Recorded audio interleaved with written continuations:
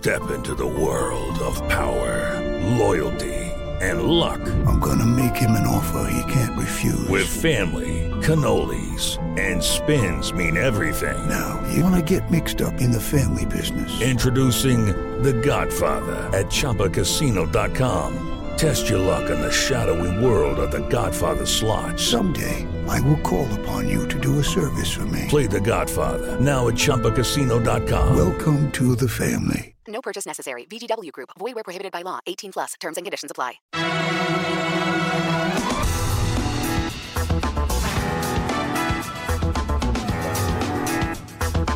Conselho de CEO, com Carlos Sambrana.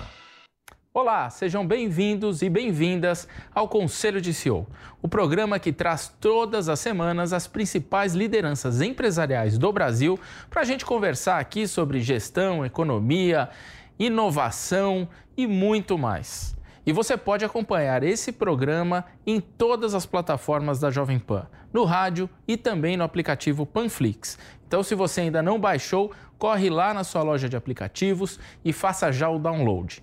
E hoje a gente recebe aqui no Conselho de CEO o Stélio Tolda, cofundador do Mercado Livre. Nos últimos anos, uma legião de novas empresas que usam tecnologia invadiu o mercado, criando uma onda de startups bilionárias.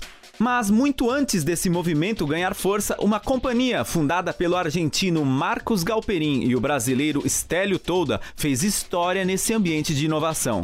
Trata-se do Mercado Livre, fundado em 1999. Nos últimos meses, a empresa tem figurado como uma das mais valiosas da América Latina. Chegou inclusive ao topo do ranking em agosto e vale mais de 80 bilhões de dólares. Com mais de 14 mil funcionários na América Latina, dos quais quase 5 mil no Brasil, o Mercado Livre conta com 72 milhões de usuários ativos e movimenta bilhões de dólares em sua plataforma. Mas como a Meli se tornou uma potência no e-commerce, virando uma gigante na logística e também no setor de meios de pagamento?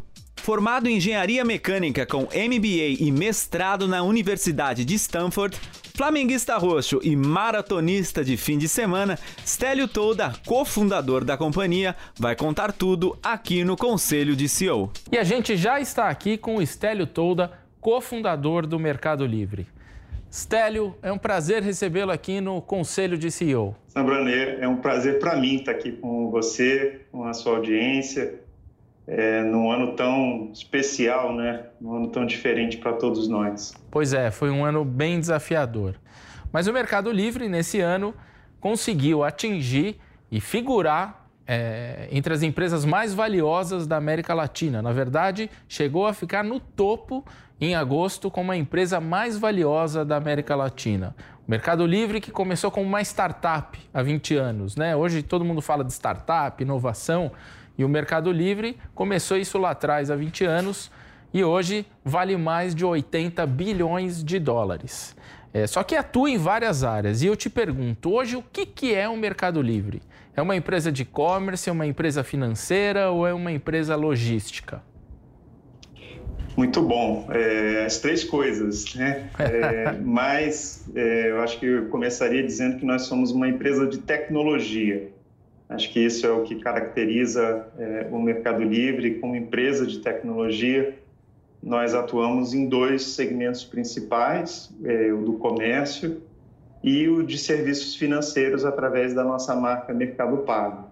A logística ela existe hoje no Mercado Livre como viabilizador do negócio de marketplace, né? Então, são duas grandes divisões dentro dessa empresa de tecnologia. Olhando para trás, vocês planejavam isso como a empresa está configurada hoje ou as coisas foram acontecendo e vocês foram fazendo? Como é que ela se transformou ao longo desses anos? Sambrana, foram muitas mudanças ao longo do tempo, mas eu acho que é importante comentar que a nossa visão que a gente tinha lá atrás, quando lançamos o Mercado Livre, há 21 anos, era do grande potencial que a tecnologia tinha para transformar a vida das pessoas, né? Eu acho que, nesse sentido, aquilo que nós acreditávamos tem acontecido, mas dentro do ramo da tecnologia, você está sempre sendo desafiado. Você trabalha num ambiente muito dinâmico, então tem sido importante para o Mercado Livre se adaptar às mudanças, né? Mas sim pensando dentro desses dois grandes negócios, que é o negócio de varejo e o negócio de serviços financeiros, que são individualmente dois grandes segmentos da economia e que conversam muito entre si também. Você, no começo do Mercado Livre, se eu não me engano, você começou junto com um argentino, que é o Marcos Galperin. Você conheceu ele em Stanford, foi isso? Conta um pouquinho desse começo e o que era a empresa no começo, Stélio? O Marcos e eu nos conhecemos em Stanford. Nós tínhamos também o Hernan Casal, o outro fundador do Mercado Livre. Nós três estávamos na mesma turma, a turma de 99, que se formou em maio de 99, e vivíamos ali um tempo especial, né, que era o momento em que a internet comercial se tornava uma realidade, e nós víamos o quanto isso estava transformando os negócios e a vida das pessoas. E foi essa crença, então, no poder transformador da tecnologia que nos levou a criar o Mercado Livre, imaginar um negócio de marketplace que poderia ser lançado e funcionaria em toda a América Latina, né? Sendo um negócio de tecnologia, a necessidade de investimento para a gente se lançar em novos mercados era muito menor do que um negócio talvez tradicional da velha economia, em que era preciso montar uma fábrica, né, ou criar uma linha de produção. No caso, foi necessário, sim, a gente desenvolver uma arquitetura tecnológica que pudesse dar suporte a uma operação que funcionava em vários países na América Latina, mas o conceito em si do negócio que nós lançamos era o mesmo em todos os lugares. Uma plataforma de comércio, uma plataforma que aproximava vendedores e compradores, também dentro de um conceito de democratização do comércio, né? Como plataforma de livre acesso, nós imaginávamos que ela poderia, então, permitir também que empreendedores se lançassem no mundo do comércio eletrônico, e, de fato, foi o que a gente viu acontecer e tem visto, né, acontecer até hoje, quando o comércio eletrônico ainda continua a crescer. E você lembra de alguma situação assim que você falou, olha, esse negócio não vai dar, ou sempre vocês acreditaram que o negócio tinha potencial? Qual foi algum percalço no meio do caminho aí? Dificuldades a gente teve várias, né? Logo no ano seguinte, no ano 2000, nós vivemos o estouro da bolha de internet e aquele capital que parecia ser abundante para essas novas empresas de tecnologia, ele rareou, ele sumiu. Curiosamente, nós precisamos, sim, naquele ano de 2000, levantar novos recursos. Conseguimos uma segunda rodada de investimento institucional que foi fechada ali no mês de maio, quando a Nasdaq já tinha começado a cair no que depois se chamou do estouro da bolha de internet. Então, foram momentos de dúvida, né, de desconfiança. A empresa ela estava apenas começando e nós ainda nem cobrávamos pelos nossos serviços, era inteiramente gratuito. Sabíamos que aquele investimento institucional era muito necessário para que a gente pudesse operar e para que a gente pudesse provar que o nosso modelo de negócios era viável. Foi curioso que em agosto do ano 2000, quando a gente estava completando o nosso primeiro aniversário, nós ainda não cobrávamos no Brasil, mas tomamos a decisão de que iríamos começar a cobrar comissões sobre as transações. E nós tínhamos concorrentes naquela época, o Arremate, que era um muito conhecido, que estava em toda a região. Aqui no Brasil nós tínhamos uma empresa chamada Local, que também era um concorrente. E nós, então, apesar dos concorrentes, decidimos que, então, iríamos ser os primeiros a começar a cobrar a nossa tarifa, 3%, que foi a nossa primeira tarifa. Na semana seguinte, o Arremate anunciou que iria começar, então, a cobrar também 2,7% de comissão. Mais uma semana se passou e aí o Local, nosso terceiro concorrente, também lançou a comissão de 2,5%, né? Então, foi curioso que, num espaço curto de tempo, todas as empresas que estavam atuando começaram a cobrar pelos seus serviços, porque sabiam que era necessário, né? Acho que toda empresa startup que começa, no primeiro momento, com poucos recursos, ela precisa provar um modelo de negócios e ela precisa mostrar que aquele negócio é sustentável, né? Que existe um caminho para gerar receitas e gerar rentabilidade também. Stélio, o Mercado Livre anunciou investimentos de 4 bilhões de reais na área de logística. Queria falar um pouquinho agora sobre os negócios do Mercado Livre. E nesse ano de 2020, já anunciou que vai construir 5 novos centros logísticos.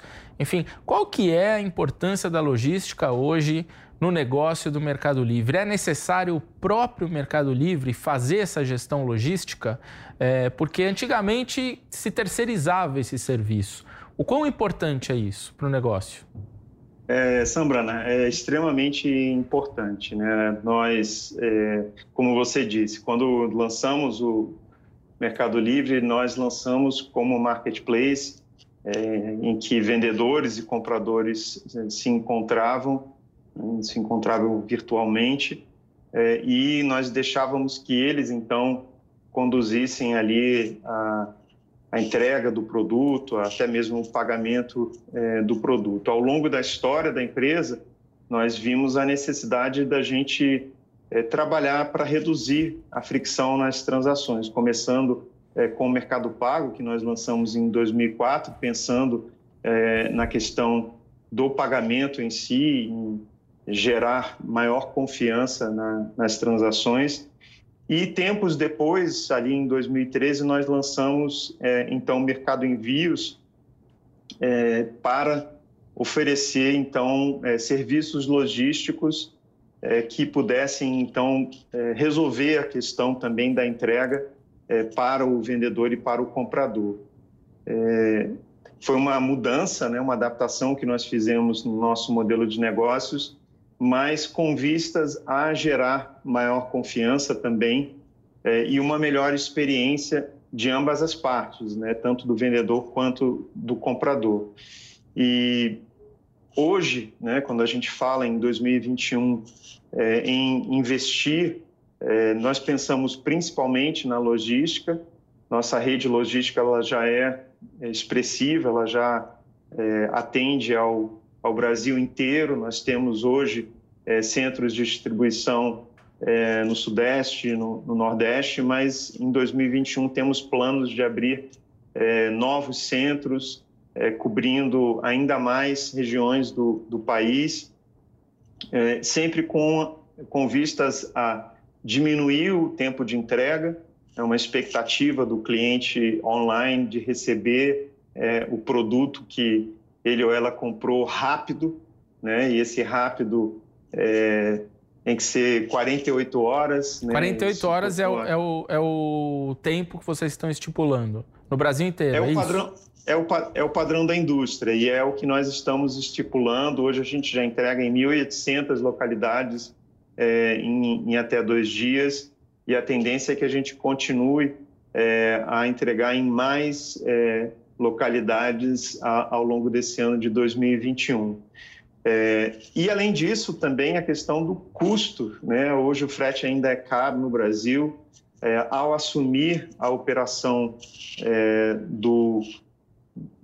da entrega dentro de casa, nós também conseguimos fazer otimizações para que esse custo unitário da entrega ele diminua ao longo do tempo, né? Conforme a gente ganha escala, a gente consegue fazer com que esse custo individual vá baixando, e isso então também ajuda a retroalimentar o sistema, né? As pessoas então tendo um frete mais barato ou frete grátis, elas compram mais. A logística hoje ela funciona tanto para o Mercado Livre quanto para quem vende no marketplace do Mercado Livre, correto?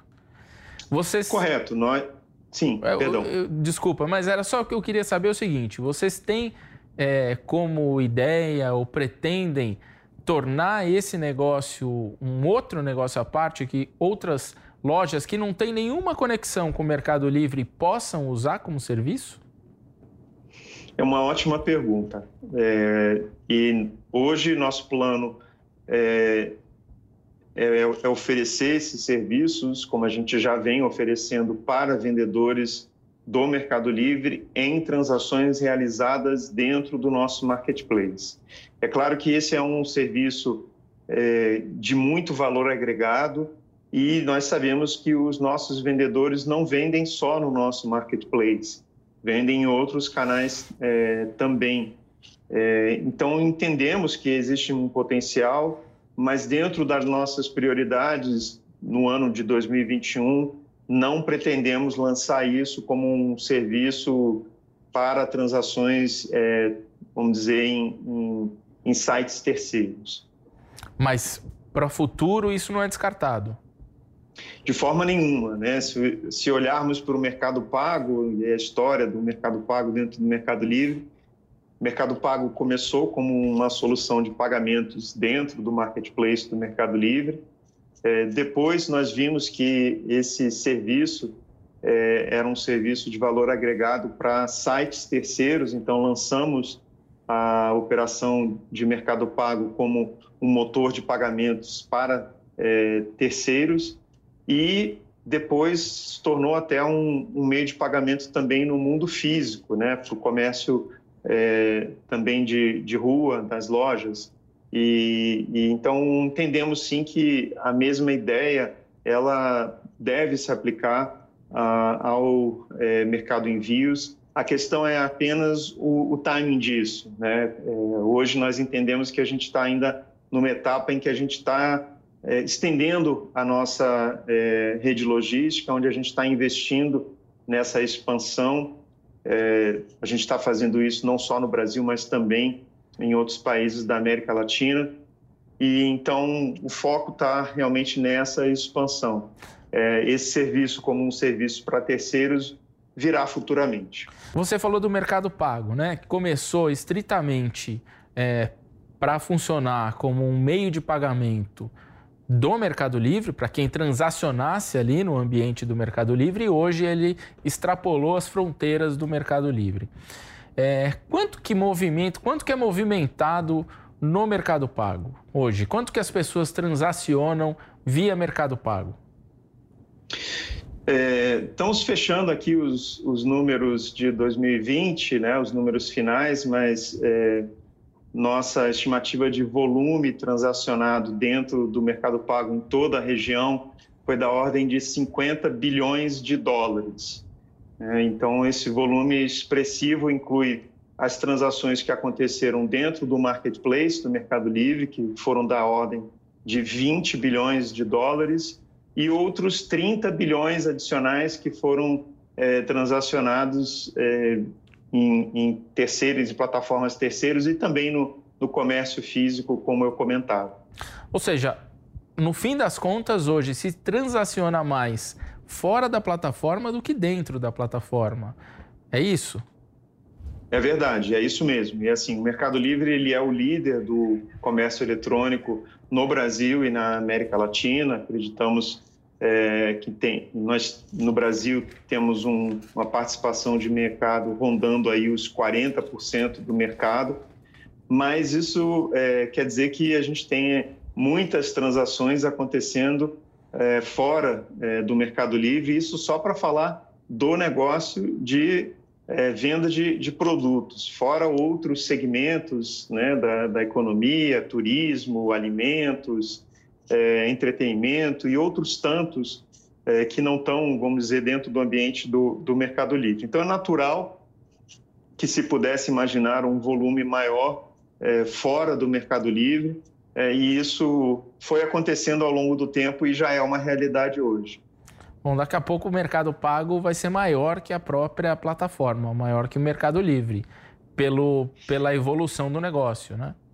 Ele é maior em termos de volume de transações, mas não é maior em termos de receita, né? As comissões que nós cobramos dentro do ambiente do Mercado Livre, elas são, em média, mais altas do que as comissões que nós cobramos para processar pagamentos no Mercado Pago. Então, hoje a gente gera uma receita maior dentro do Marketplace, mas sim, existe um potencial para a gente ver Mercado Pago também gerando mais receita que o próprio Marketplace. Agora, Stélio, esse é um mercado que todos os varejistas estão querendo entrar. Se a gente pegar aqui, eu até fiz aqui uma liçãozinha de casa. O Magazine Luiza comprou no ano passado a Hub Fintech, uma empresa que atua nessa área de meio de pagamento. As lojas americanas têm a AME Digital, a Via Varejo tem a Banqui. Aí vamos falar que o Banco Inter tem uma plataforma de marketplace, né? As coisas se misturando. Tem espaço para tanta conta digital assim? Você acha que o mercado aguenta tanta conta digital, principalmente misturando varejo e serviço de meio de pagamento? É curioso isso, né, Sambrano? É um negócio de serviços financeiros associado ao negócio de varejo, é um negócio antigo, não é uma novidade e nem é uma novidade do mundo online, né? Uma coisa que nós já víamos há muito tempo aí nos crediários das lojas, até nos cartões de loja, que é uma coisa que a gente já tem há bastante tempo. É claro que com a riqueza de dados que existe no ambiente online e até o tempo que as pessoas passam, né, no mundo online, que é cada vez maior, de se imaginar também o potencial grande que essa associação de comércio e serviços financeiros tem. Nós acreditamos nisso há muito tempo, né? Como eu contava, o Mercado Pago ele é de 2004. Nós privilegiamos desenvolver uma ferramenta dentro de casa porque acreditávamos que era muito importante a gente participar da transação financeira e depois vimos o grande potencial que esse serviço tinha também para terceiros.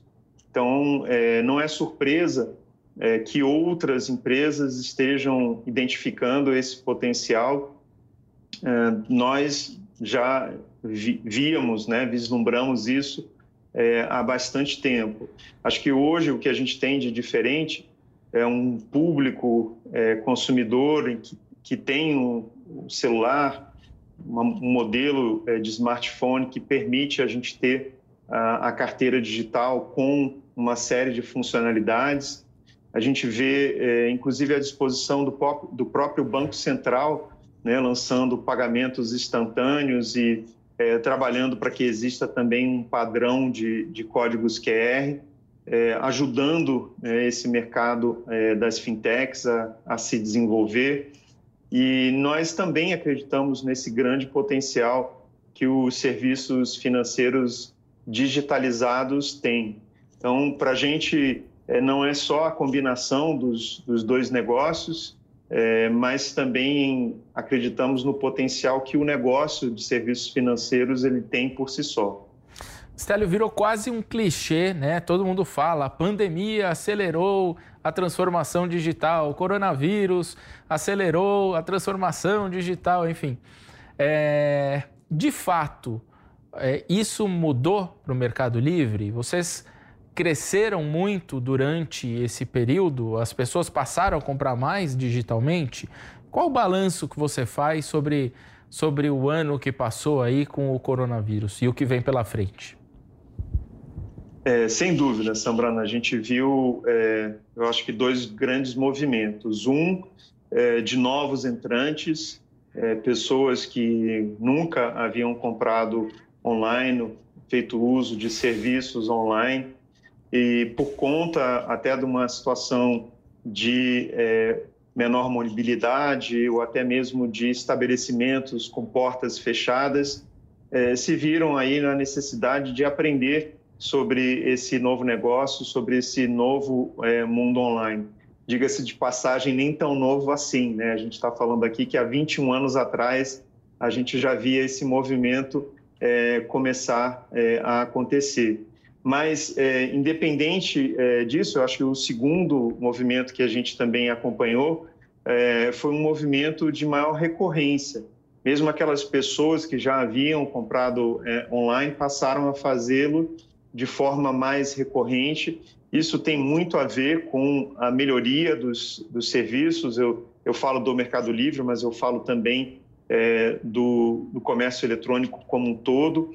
No nosso caso, a gente investiu fortemente na logística, como a gente tem falado aqui, e isso trouxe experiências muito positivas, né? O que eu ouvi ao longo do ano de 2020 foram pessoas dizendo: que bacana, né? Eu comprei ontem, o Mercado Livre me entregou hoje. Que legal, como vocês conseguem fazer isso? E muitos relatos aí de pessoas surpresas com essa eficiência, o que permitiu que elas também tivessem uma segurança de que poderiam continuar a comprar e que esse nível de serviço, então, iria garantir que elas teriam os seus produtos ali rapidamente nas suas casas. Mas você sentiu um crescimento grande no número de pedidos? Enfim, foi da ordem de que número esse crescimento?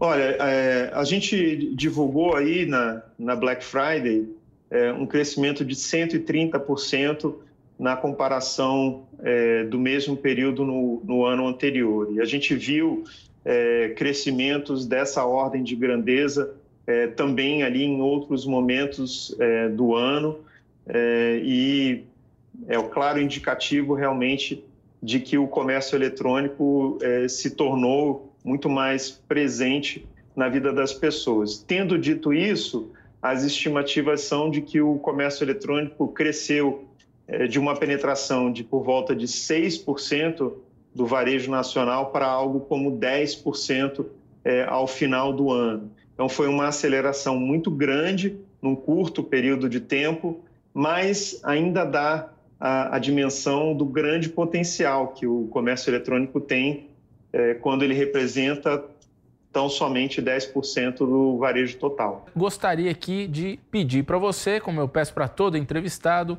o conselho. Qual é o conselho que você daria para quem está assistindo e escutando esse programa?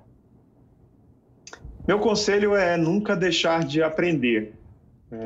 Eu levo isso como um lema pessoal. Toda a minha formação e a minha experiência, ela traz consigo, acho que essa marca de estar sempre em evolução e buscando conhecimento, buscando adaptação. Além disso, o Mercado Livre é uma organização que aprende. A gente falou aqui da história, por exemplo, de Mercado Envios, que começou ali em 2013, quando nós não sabíamos nada sobre operações logísticas.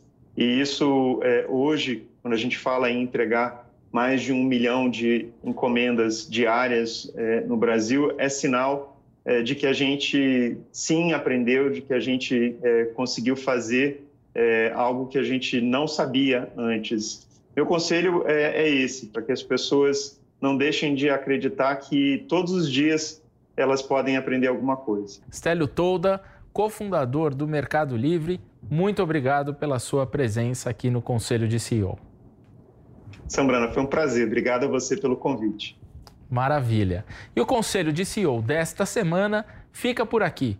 Lembrando que todo o papo com Stélio Tolda fica disponível gratuitamente no aplicativo Panflix para você assistir quando e onde quiser. Se você ainda não baixou, corre lá na sua loja de aplicativos e faça já o download. Na semana que vem estaremos de volta com mais um grande entrevistado aqui no Conselho de CEO. Te espero aqui e até mais.